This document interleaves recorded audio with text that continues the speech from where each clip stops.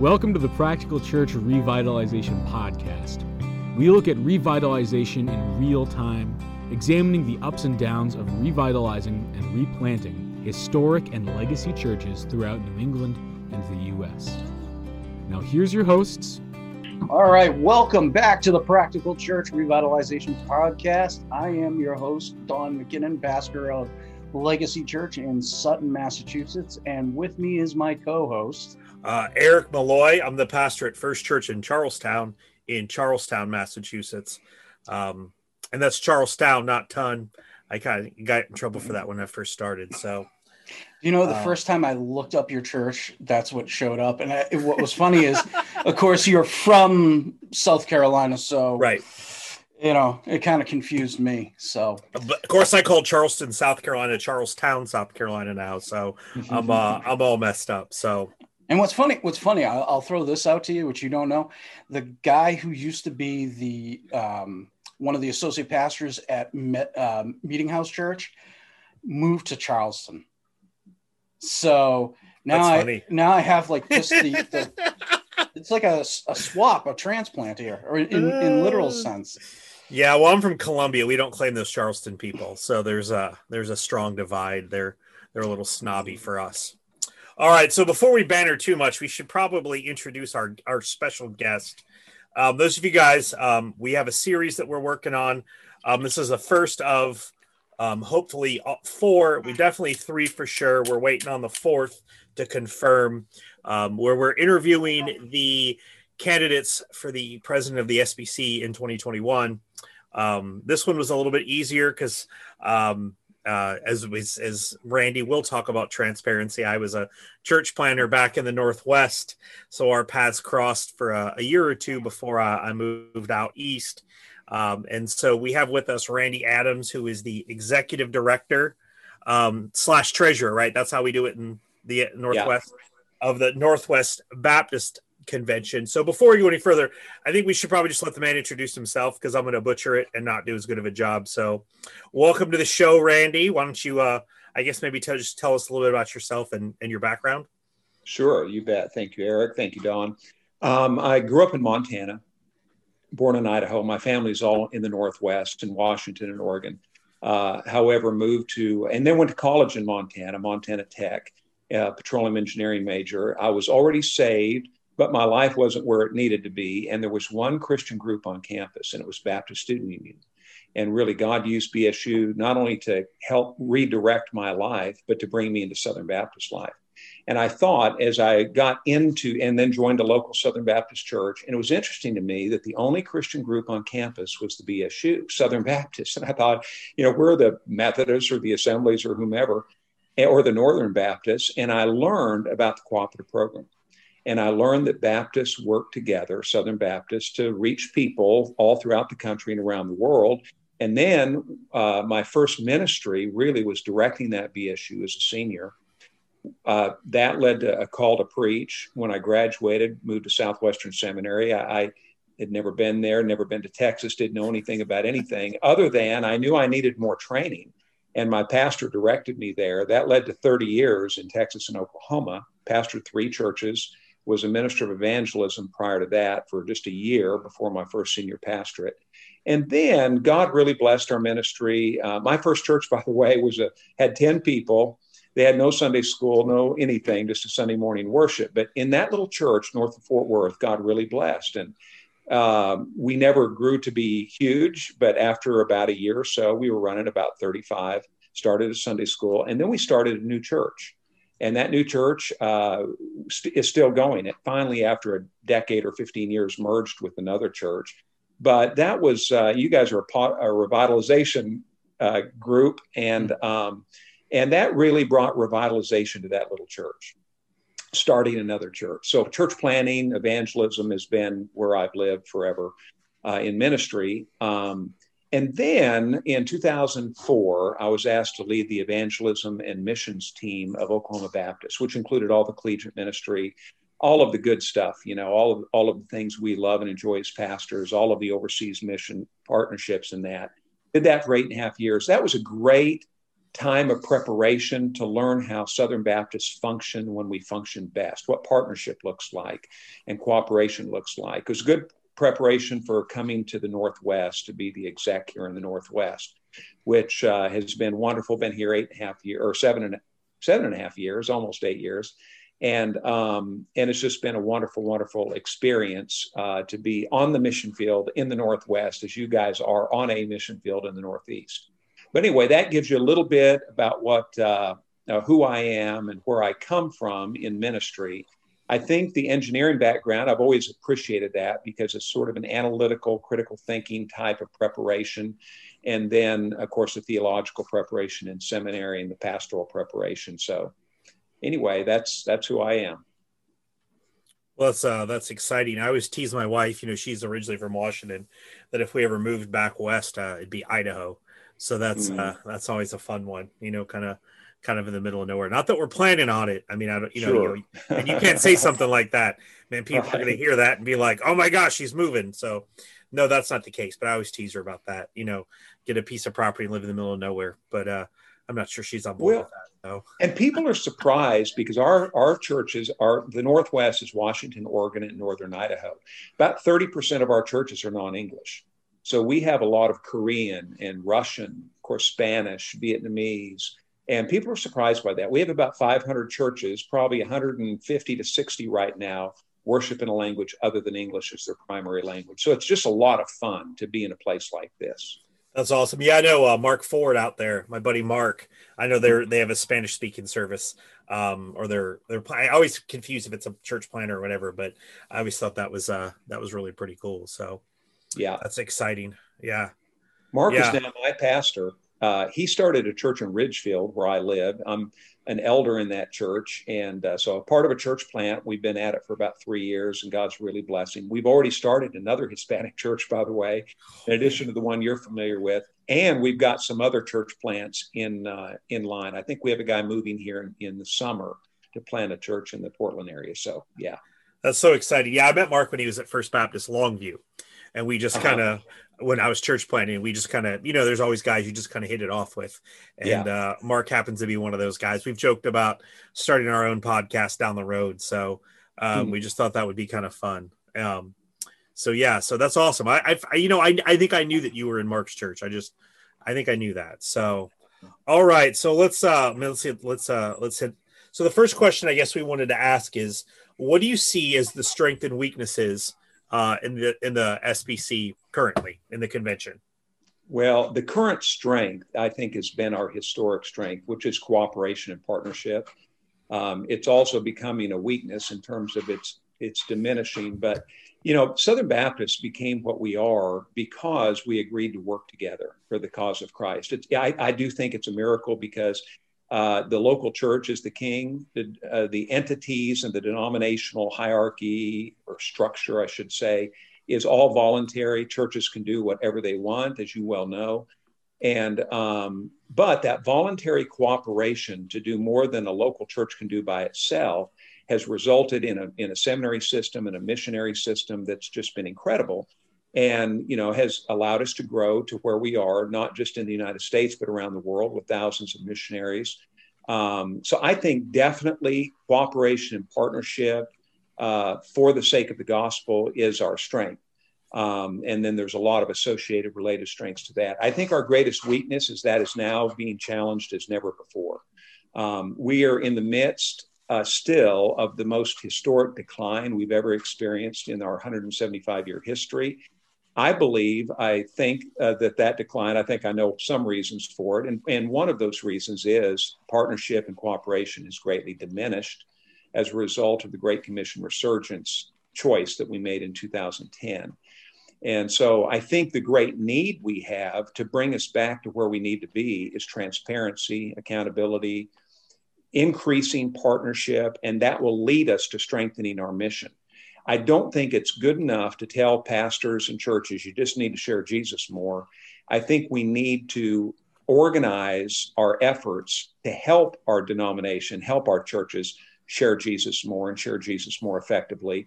Every part of the country is different. It's different where you are than the Northwest and then Dallas, Texas, and I think we have to respect the fact that we have a variety of cultures and soils in terms of missionary soil that we're planting churches in and trying to reach people in. And that's a strength for us, as long as we respect the local leadership and local autonomy, those who live where they serve, and therefore should understand it better than anyone else because they live and serve there. Right. So I would say that's our great weakness. We need transparency in the system. I mean, financial transparency. It's just not what it ought to be.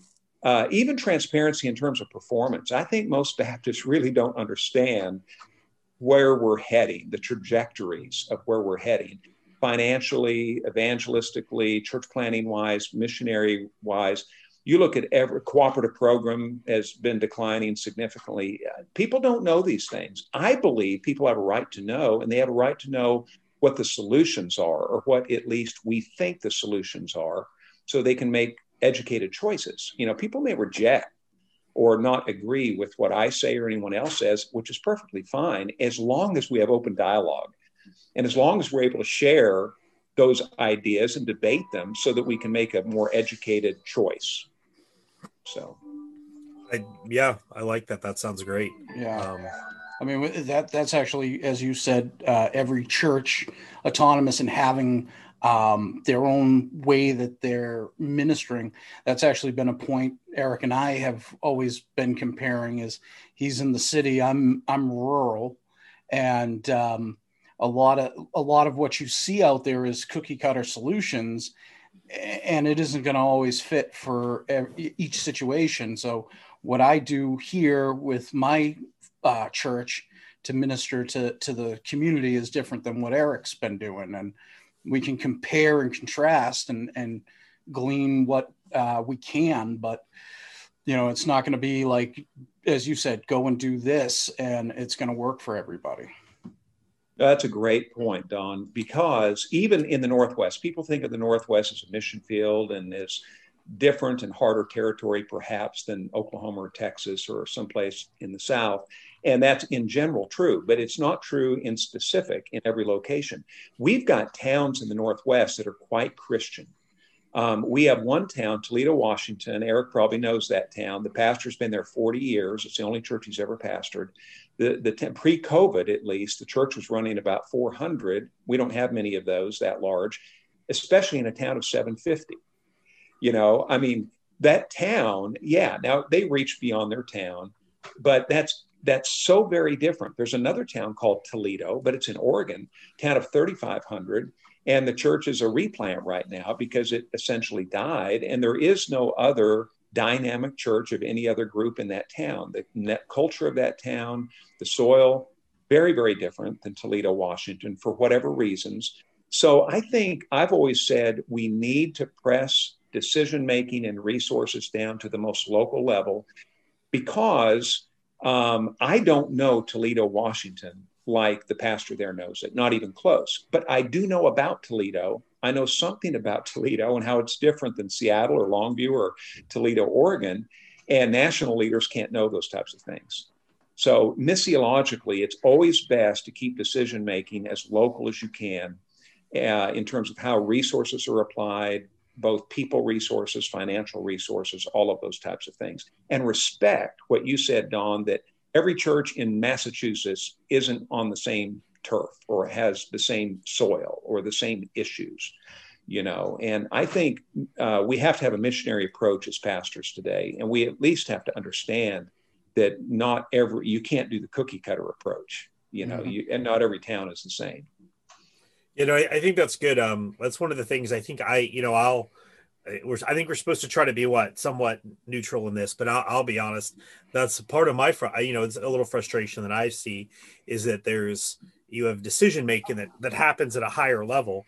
And it's not really even fair to the guy who makes those decisions, because even in your situation, you're asking a guy to be an expert in a very large geographial area, at least for you, that's very different from place to place. I mean, I think when I was in the Northwest, I worked with Phil a lot, and our region 2 goes from, places like Longview, Kelso, which are rural to suburban, out to very rural, very remote areas. And you're asking a guy to be an expert from, over a 500 square mile area. And there's so many little towns. It's just not possible for a guy to do that. I mean, you're literally asking the impossible. Even where we're at in Boston, ask a guy to be an expert in every neighborhood in Boston. I mean, every neighborhood's different. You go from Roslindale to Charlestown to Jamaica Plain to, every West everyone's Roxbury going to have its own. Yeah. Every area is going to have its own unique issues, unique culture, unique whatever. And you're asking people, if you're asking one person to be the decision maker, I think I have to agree with you. I think you're setting up a system that's going to fail. Mm-hmm. Yeah, I think so. When we look at scripture, for example, the Apostle Paul was sent by Antioch, but Antioch did not micromanage Paul, and Paul didn't understand, the particulars of what he was going to do until he got there. Now, he was a man filled with the Spirit of God, gifted by God, God called missionary. That was what was key about Paul. He knew the Word of God. He had the Spirit of God. When he arrived at Ephesus, he saw what was there, and he was able to figure out, how to make inroads into that city, which was different than when he went to Philippi and different still when he went to Athens. And so what I say is, Paul didn't know Lydia was in Philippi till he got boots on the ground. And living in Philippi, spending time there, he now sees where God is at work. We used to be taught, look for where God is at work, look for the people in whom God is at work. And from that, you maybe know what the particulars are of what you need to do to reach that area. And I think this kind of top-down strategic approach that's corporate, often in the way we apply resources or make decisions, it's just not helpful. And I think it's one reason we're in decline. I think if we trust God called men to do what God calls them to do, to equip them, to encourage them, so you're exactly right. Like, I don't know Spokane like the pastors in Spokane. Now, I do know some things, and I've got experience. Typically in my role, you pastored a number of years, you've seen things, you've done things.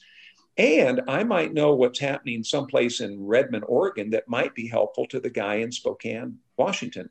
But if he doesn't own that, if he doesn't believe that, if he doesn't see how that might apply to his work, then it's not going to happen because he lives there. I don't. I might help him. I might be able to consult with them. But ultimately, it's the implementer that has to be convinced of the approach and of what to do. And because the implementer is the one who's going to do it. Yeah, no, that's a good way. That's an excellent way to put it. So kind of on the heels of that, I think you've touched on a little bit of that. So we see some strengths and weaknesses. What are some of the biggest changes that you'd like to see in the SBC? Yeah, well, one is transparency. I think there's too little known about how the money is spent in some cases. How decisions are made, but how money is spent. It's odd to me why we don't know more than we do. I'll give you an example, which I think is a powerful example, but church planting. So the North American Mission Board in 2010, the church planting budget was roughly $22 million.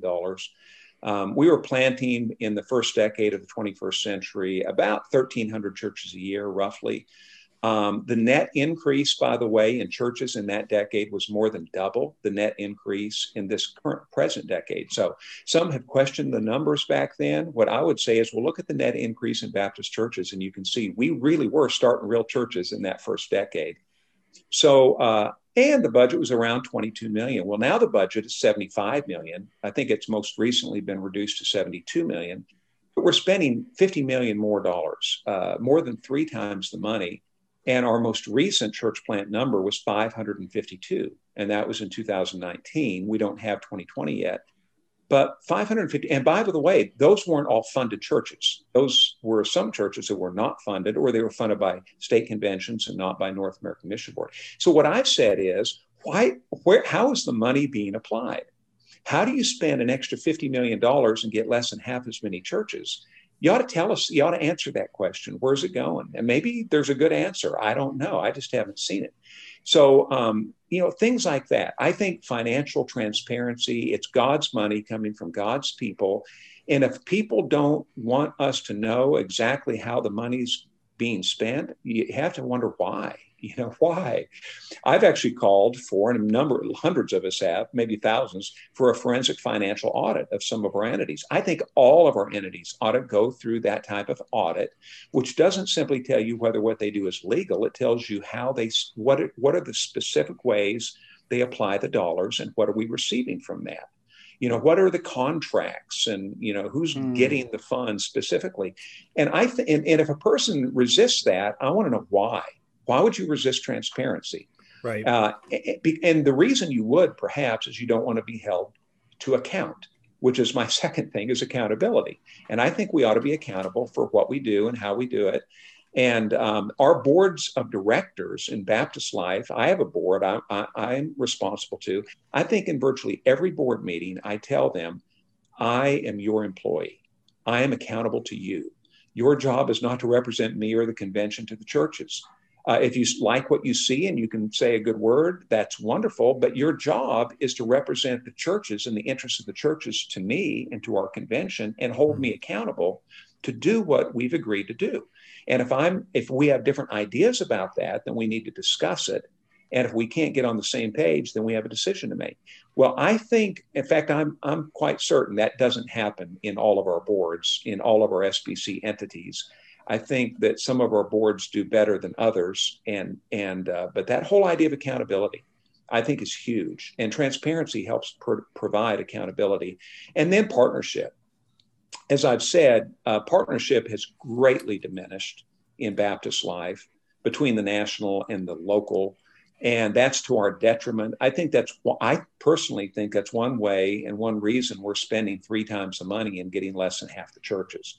It's one reason evangelism, we defunded hundreds of evangelism positions, hundreds on college campuses, association states. And I think it's one reason we've seen our baptism numbers sink to the lowest level we have seen since the Great Depression.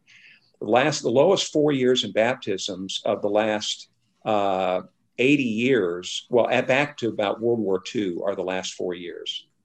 You go back 75 years, the lowest 4 years are the last 4 years, and that doesn't count 2020.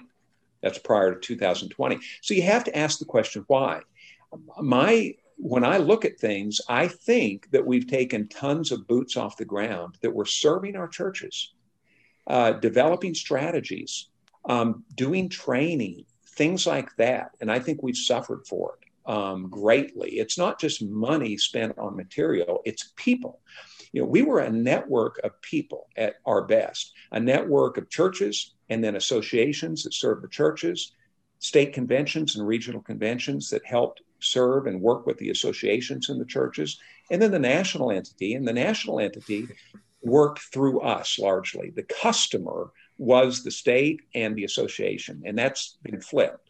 And so I think it's been greatly to our detriment. So the mission is what's most important to me, accomplishing the mission of reaching people. And so I say transparency, accountability, and partnership enables us to accomplish the mission. And some want to say, well, to accomplish the mission, we need to set goals. And if we set these goals about what we want to see in the mission, maybe we can accomplish the mission. I think it's the cart before the horse. First, you have to have a system that's transparent and accountable, which empowers us to partner together. By the way, partnership helps accountability. Mm-hmm. If local leaders are involved in church planting and are involved in evangelism and missionary strategy, you have greater accountability, because now you've got the local DOM, the local state people who know better what's going on in that local church. I think that also helps produce a more accountable system. And I need accountability, by the way. I welcome it. I need it. I need checks and balances in my life. I think we know power corrupts, and absolute power corrupts absolutely, So I just think if a person doesn't want that, the question is, why? I can see we call for that in our own local church, and we call for that in local churches. So I think that's a good, I think it's an excellent platform to look at on the national level as well. In fact, I like your system that you have of accountability with the pastors you have to answer to. It's kind of like what Randy's talking about, is there's a system of checks and balances.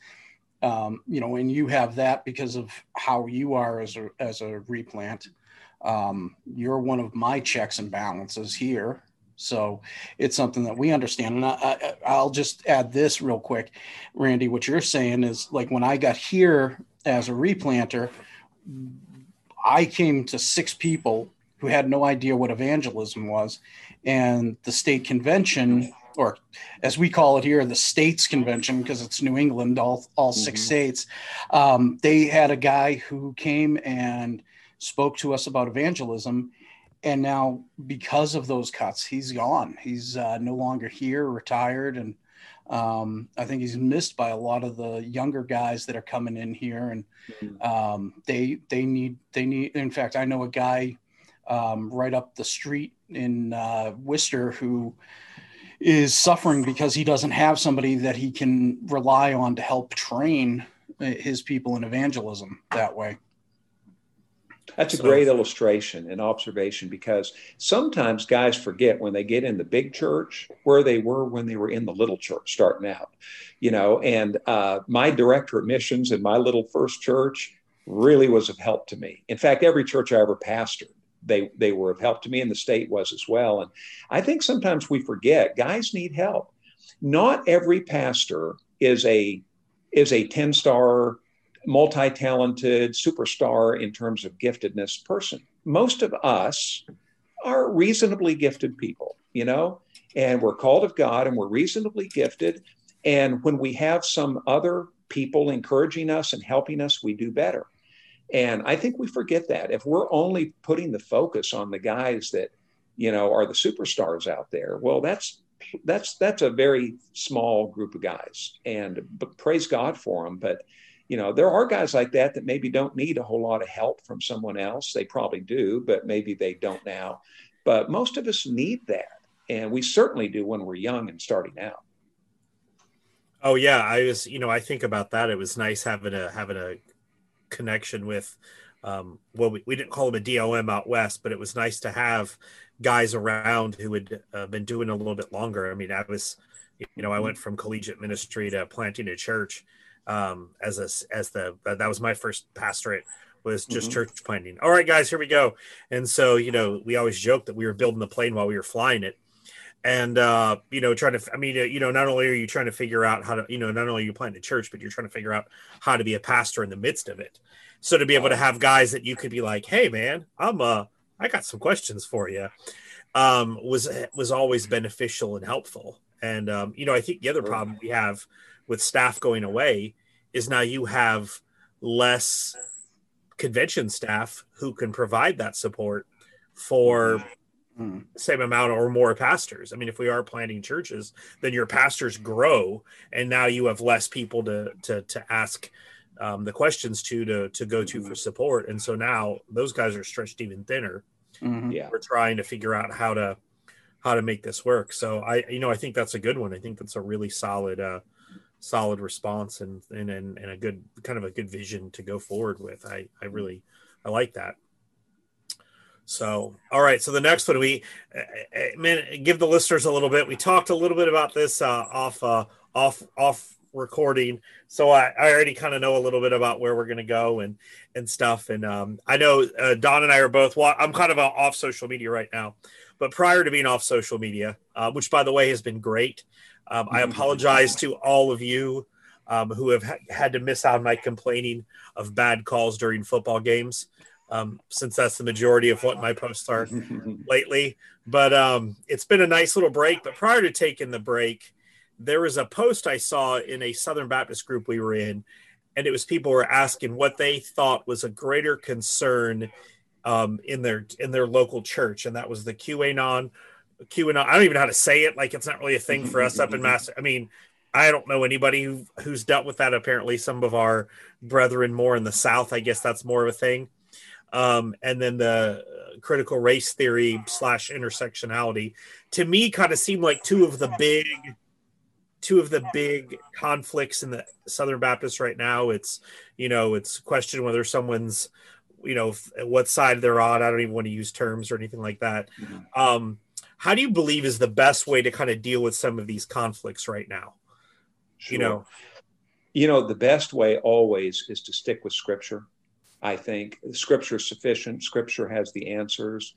And I mean, back when I started in ministry, probably still in the 1980s, I made a decision to avoid terminology that was like red flags.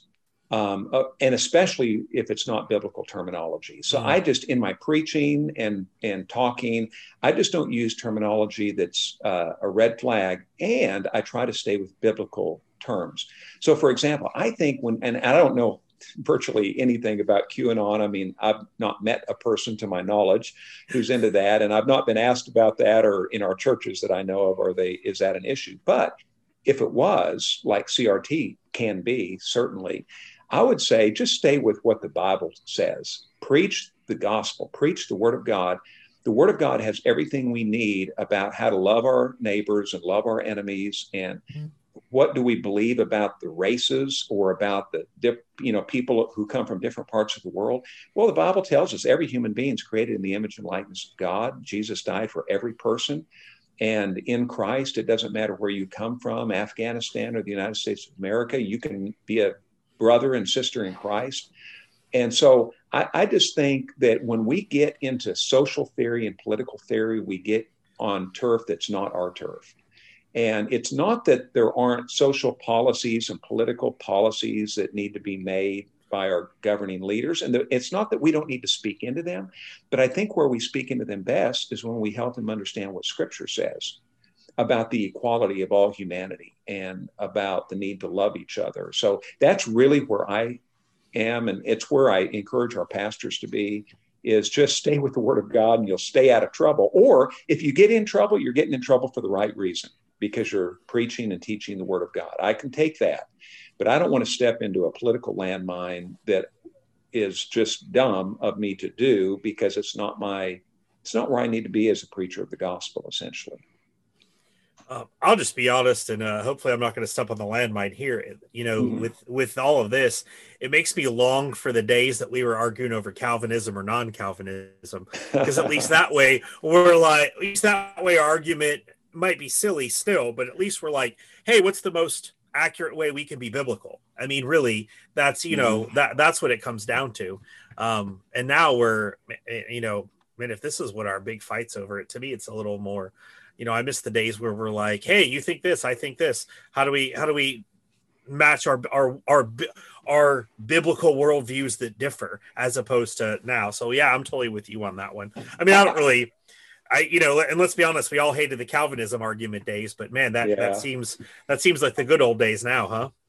Well, I'll give you, I heard a guy interviewed a few years ago. He was a poet, an Irish poet. And he was talking about the Troubles in Northern Ireland, the Troubles were a time period in the 60s, 70s, and 80s in which there's a Protestant Catholic war in Northern Ireland, bloody, hundreds of people, thousands probably died. But then they made a peace agreement in the 90s. And here's what the guy said. He said, that peace agreement doesn't mean we love each other. He said, we hate each other. We just don't kill each other. And so we call it peace. Mm. If you can stop in this world, you could win a Nobel Prize by getting people to stop killing each other, yet still hating each other. And then he used a term that I'd never heard, but I haven't forgotten. And he said, really, what we achieved was a peaceful bigotry. Ooh. Ooh. We don't kill each other, but we hate each other, peaceful bigotry. And I thought, that is the best the world can do, peaceful bigotry.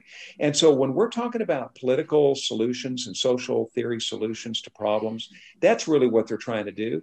They're not trying to change the human heart. They're not, they don't even pretend to think that they can get people to love each other, or understand that Jesus is our peace and peace is only found in him. And so that's kind of where I am on some of these things, is that if that's where we go, we might find a peaceful bigotry type solution, but we won't find true peace. I'm going to steal that, by the way, just so we're clear. It is a good one. I'm writing it down. It's a pretty good. I actually wrote a little article back in February last year on this very issue because I knew I needed to. I knew I needed to address it, and that's the way I addressed it. But so I do have an article on my website going back a year or so on peaceful bigotry. That's excellent. We did right when the right when the riots were breaking out back in May. Man, I don't know. 2020 kind of feels like one big long month. Yeah. If you're going to be honest, July. We did a sermon series. We called it Reconciled, and all we did was we just, and I'm a book as the Bible guy. I'm not really a big topical sermon guy, but we did a series, and we just literally were like, reconciliation comes through Christ. I mean, we're reconciled to him and reconciled to each other. So as a church, man, if we're trying to reconcile people through, peaceful bigotry, as he put it so well, then it's not reconciliation. I mean, our job is, even as what Paul says it, or is it Peter, is that we're being given the ministry of reconciliation. Right. Mm-hmm.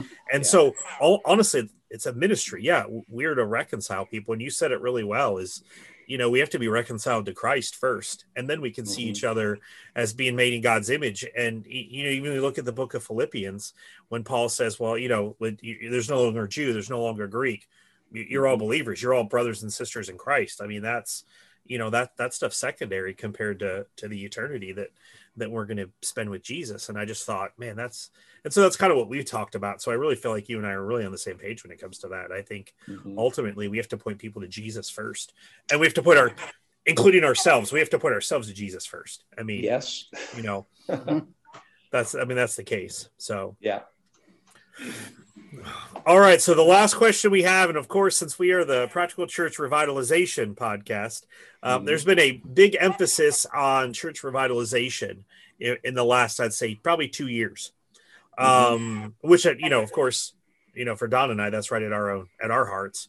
Sure. So what is, what's your view on church revitalization? I know that's kind of a broad question, but like, as far as implementation and the necessity and the importance of, and even your experience in it, like, how would you go about talking about church revitalization for those listeners who aren't SBC and are going to go, okay. But, let's talk a little bit about revitalization here. Sure.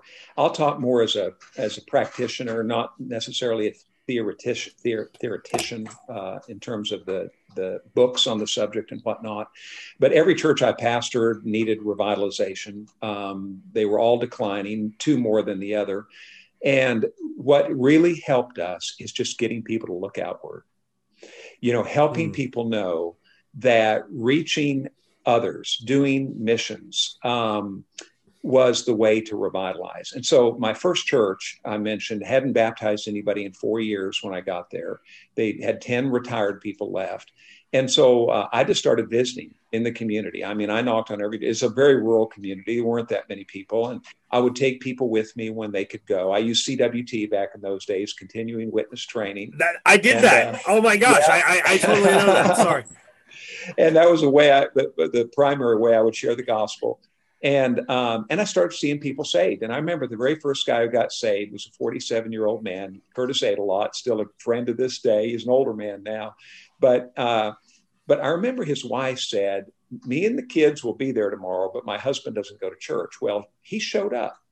And the reason he showed up is he was in bed sick, but he saw out the window me, and he said, who was that? And she said, it's a preacher from the little church down the road. And he said, a preacher that wears blue jeans. I'll try it. And long story short, within a month or so, he came to faith in Jesus, and he was the first guy ever baptized. And that first year, I think we had 8 salvations and baptisms. Wow. And which was amazing. Yeah. And then I took everybody, so after a year, we went to Glorieta, back when Glorieta was a camp, a big training camp. And we were running 22 in Sunday school after that first year. I think it was 22. And we had 18 go to Glorieta. And it was just a great experience to do that together. And then I think maybe we were in about 2 years when we started our first church. Wow. And we didn't have people to send, but we found a great guy, and I won't go through the whole story, to be the pastor of that church. And we were able to come up with a little money and some labor to help them get a meeting place ready. And God just did a great work. So I've always, and then my second church, something similar. It really, by my third church, I was 32 when I went there. I got into missions. My parents, I grew up in Montana, as I said. My parents weren't in church when I was called to preach. A guy from my seminary went to my hometown, Whitefish, Montana, to try to start a church. And my parents agreed to help. The church didn't get started at that point, but the light bulb came on for my parents as to the purpose of church. They knew Jesus, but they really didn't know the purpose of church. So they sought out the nearest Southern Baptist church about 15 miles away. Long story short, my dad ran a sawmill, and he had a missionary in their home one day. And he said, we're thinking in retirement, maybe we'll do missions. And the missionary said, why wait till retirement? Your kids are grown and gone. Just quit, go, do it now. And so my dad quit. 9 months later, they were living in Pakistan. Wow. And for 12 years, my parents ministered in Pakistan, Afghanistan, and Iran primarily with the IMB. Wow. My dad, a high school grad, no college, but a very smart guy and a very capable person. And he would negotiate with a lot of these local Islamic leaders to get our personnel into places in that part of the world. It's pretty remarkable. Well, it opened a door to me for missions and for my church. And God just revitalized our church and my own life through doing not only local evangelism and local ministry, but international evangelism and church planting and whatnot. So that's really been a part of my life and ministry since 1993. So my primary approach and what I try to tell people, and again, you guys mentioned, and it's so very true, every community is different, every church is different. Start with who you have and try to look outward. And there are certain things that churches do that you don't need everybody. And evangelism and missions is one of those things. If you've got one or two people that will share Christ with you in your community or will go with you on a mission trip, that's all you need to start. You know, you don't need the whole church. Now you want the whole church to pray, to give, to do certain things. And then some of those that haven't done yet will see how much fun and enjoyment in Christ there is for those who are sharing the gospel and are doing missions, that they'll get involved as well. So that would be the number one thing I would say in revitalization. Get your people looking outward. If people are looking inward at themselves or just inward at the church, it's going to lead to problems. Now, another thing I would say about that, I hear very little kingdom praying in our churches on Sunday morning, for example. So how often do churches, and does the pastor lead the church to pray for missionaries by name, maybe with some knowledge as to what their situation is? I can tell you right now, we have a partnership in East Asia, in the Northwest, and the big country in East Asia, we don't have anybody there. It used to be our biggest field in terms of personnel. But with what's happened in the last year, especially, and a little bit prior, it's all changed in East Asia. Those missionaries they're raising their children. There's more missionary children on the field than there are adult missionaries on the field. And so helping our church understand that, teaching them how to pray for our missionaries, teaching them how to pray for the persecuted church. I mean, I try to remind I was teaching Vietnamese pastors in the last 2 weeks. I was doing it online. We have 12 Vietnamese churches in the Northwest. And so I had Northwest Vietnamese. I had Vietnamese in Vietnam also in my preaching class. I just did 4 nights, and preaching's what I taught in seminary some and still do. And so I wanted to take a picture of the Zoom because there was 10 students. And I thought, it'd be kind of cool to post a picture of all these Vietnamese folks that I'm teaching. And they said, you can take our picture, but you can't post it on social media because, again, some were in Vietnam. One of the guys said, I was in prison for 2 years for preaching Jesus and doing evangelism in Vietnam. And he's still there. And I'm thinking, here I'm teaching preaching to a guy who spent 2 years in prison for preaching in Vietnam. Now, I think our churches need those kinds of experiences, even if they don't go, to know and hear and learn how people suffer for Christ. It puts things in perspective. You know, our folks are wrestling often with petty things, small things, not always, but some things are sort of petty and not that big in comparison with what believers are wrestling and struggling with around the world. And so I just think, the persecuted church, the missionaries, doing missions, doing evangelism, getting people thinking and praying about things like that revitalizes people and thereby revitalizes the church. That's the biggest thing I would say. And there's a lot of, organizational stuff that people can learn and about decision making and all that can help toward revitalization. But to me, if we focus on that before we focus on developing the heart of God's people to say yes to God when he calls and when he puts opportunities before us, you know, the kingdom of God has largely advanced through opportunities. Opportunities created and opportunities seized. So you think about William Carey started the modern mission. I'm getting a little bit off now. Stop me if I'm going too far off. Okay. Oh, no. William Carey started the modern mission movement. He went to India in 1793. But William Carey was not the first British guy to go to India. The British had been sending ships to India since the early 1600s. The British East India Company was in control of India largely by the 1750s. And it was 40 years later that Carey goes as a missionary. Now, the way Carey got there was he jumped aboard a ship. He took a ship that was going to India. That was his opportunity. The British were already there, had been there for 150 years plus. So that's true for missionaries all over the world, by the way. Our first American missionaries, same thing. There were opportunities provided with Adoniram Judson.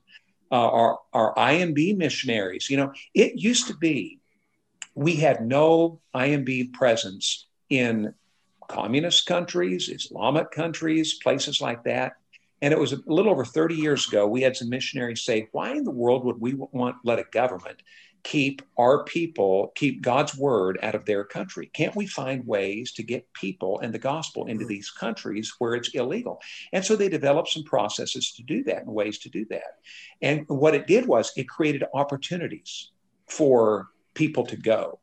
And if you can create those opportunities for people to serve Jesus, some of those people will say yes. They won't all say yes, but nobody would say yes if the opportunity is not provided. So as a pastor, as a leader of Northwest Baptist, I think one of my job is to help provide opportunities for people to do gospel work. And if we can do that, we're going to see some good things happen. So that's awesome. I love it. Your yeah. I love your blue jeans story. That it no, it hits home. When we were church planting in Longview, there was a girl that our worship pastor and I, that he's a whole nother story. We had taken a class with at the community college and we'd been inviting her, and she said, all right, well, I'm going to come and I'm going to bring my fiance. And so he comes in and, you know, we were, you know, Longview's a mill town, logging, blue collar, you know, kind of thing. So a lot of the dudes on our worship team, you know, wore hats, drinking energy drinks, you know, very kind of typical of that. So we look around and we're like, oh my gosh, where'd this couple go? Well, she told him he had to take his hat off and leave his Monster energy drink in the car when he came into the building that we were renting. Well, when he came inside, he looked around and he's like, all these guys have hats on and are drinking energy drinks. I'm going to go out in my car and get my hat and my energy drink, and then I'm going to come back.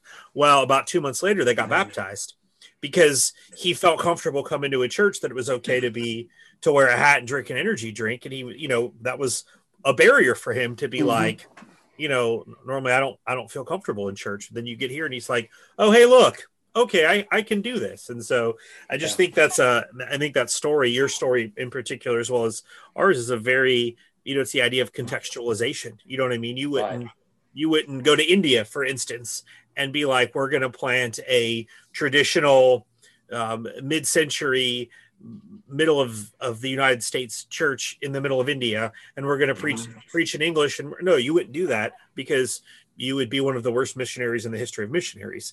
But yet sometimes we try to do that with revitalization, you know, in our own country. We're like, oh, well, this worked in Oklahoma in 1962. It's going to work everywhere. And, you know, we don't, you know, we don't understand that. I think it's a great idea and a great understanding of missions and revitalization. So yeah, no, I think that's awesome. Well, I don't have a lot more. I don't know if there's anything you wanted to add, Don. No, I think he Randy's answered our questions that we had. So yeah, very good. Well, let me say, since part of this was because I'm a candidate for the SBC, come to Nashville. And if you believe in what I'm saying, then you can vote for me. And if you believe in what someone else says, vote for them. But the idea is get involved, and you know, we're in this together. In fact, I will say this. The one thing I do like that you put in your, and I know, as Eric said, this is probably going against the thing we're supposed to, but the fact that you said 2020 has shown that we can do things that right now have been argued. I've seen them argued in some groups on social media, but we've had to basically do this Zoom meetings for a year, and a lot of our annual meetings and different state conventions have happened this way. So it's possible. And, Eric and I are both small church pastors, and we don't get funded by our churches. We have bivocational jobs. So it's tough. It's tough to take the time. So it's definitely something I support with that. Yeah, but you can't get Hattie B's. You can't get Hattie B's fried chicken over a Zoom. That's the problem. Well, we did our meeting via Zoom, and we, or it wasn't via Zoom, but it was social. It was over the internet, and we voted. We used a system where people voted. We had 4 different votes, I think it was. It worked. There's a way to do it. You can't control things. That's the thing. If you open up the system to involve more people than what can show up there, now it's harder to control. What I've said is, who wants to control? Unleash God's people, Amen. Get more people in. Bivocational pastors, good heavens. I mean, how hard is it to do some of the things we've talked about, let alone take a week to go to an annual meeting? So I think we should make it much easier for guys like yourself and your church members and people remote from the meeting location to participate. I just think that's to me, as you said, Don, they may have thought a year ago that wasn't possible, but I think we've learned, maybe it is possible. Yep. Well, so, hey, look, we did find something good in 2020. Woo! Not a lot of it. All right. Well, with that being said, I think we can probably sign off. Let Randy get back to his day, since it's the middle of the day in the Pacific Northwest. So Eric and I have both been teaching already today. Yeah. Good times.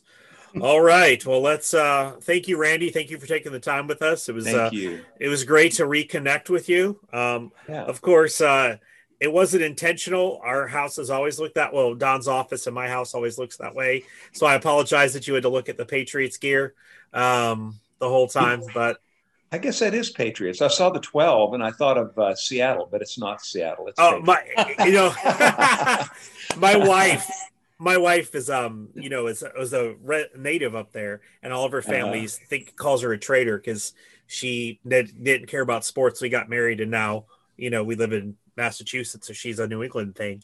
And so after that, after the Super Bowl that we won, she texted her family and was like, I think it's really nice that you hang Tom Brady's number up on top of your stadium. It's a reminder that he conquered you guys. And they didn't think it was as funny as we did, but it was an exciting Super Bowl. Can I pray for you guys, by the way? You can edit that out. But you guys are church planters, man, bivocational church planters. I'd love to pray for you. That'd be awesome. Sure. Okay. Father, I just thank you for Eric and Dawn. I thank you, God, that they not only pastor their church and work other jobs, but then they take time to do a podcast and to just educate people on your work in a variety of ways. And I just thank you for that. I pray you bless them, bless their families, Father, bless their kids growing up in a household that has to be so very busy. And then, of course, the challenges of COVID this year have just added that great complication. So I just pray you'd give them rest and peace and joy in their ministry and abundance in their life, Father. And I pray this in Jesus' name. Amen. Amen. All right. Thanks, brother. I appreciate it. Thanks, guys. Thank you. You're going to send me a link? We will. We will. I can post it. Yeah, we probably won't post these until like closer to the convention. Just because I figure, just relevancy, it'll probably be a little more, we want to try to get them all. On people's radar. Yeah. Okay. So, but definitely, just let me know. Yeah, we'll definitely let you know, and we'll tag you in all that other kind of fun stuff. So, we're trying to get Moeller. Moeller's the only one we haven't gotten a definitive from. So, but that's the only guy we haven't gotten it. We've gotten hey, let's look at the schedule from him. So, Yeah. And you might even, I don't know, you might not wait too long to post these because there's a tension right now. Now that probably will grow. You just don't know how things started off and then boom, everything gets shut down. But hopefully that won't happen this year. Let's hope not. Yeah. I'd like to try to get to Nashville. I got to be honest with you. I'm hoping to make it.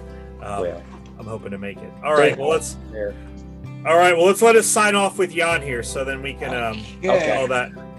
All right. So for Eric Malloy and Randy Adams, I'm Don McKinnon, and this has been the Practical Church Revitalization Podcast. Wishing you all a happy and safe day, and God bless.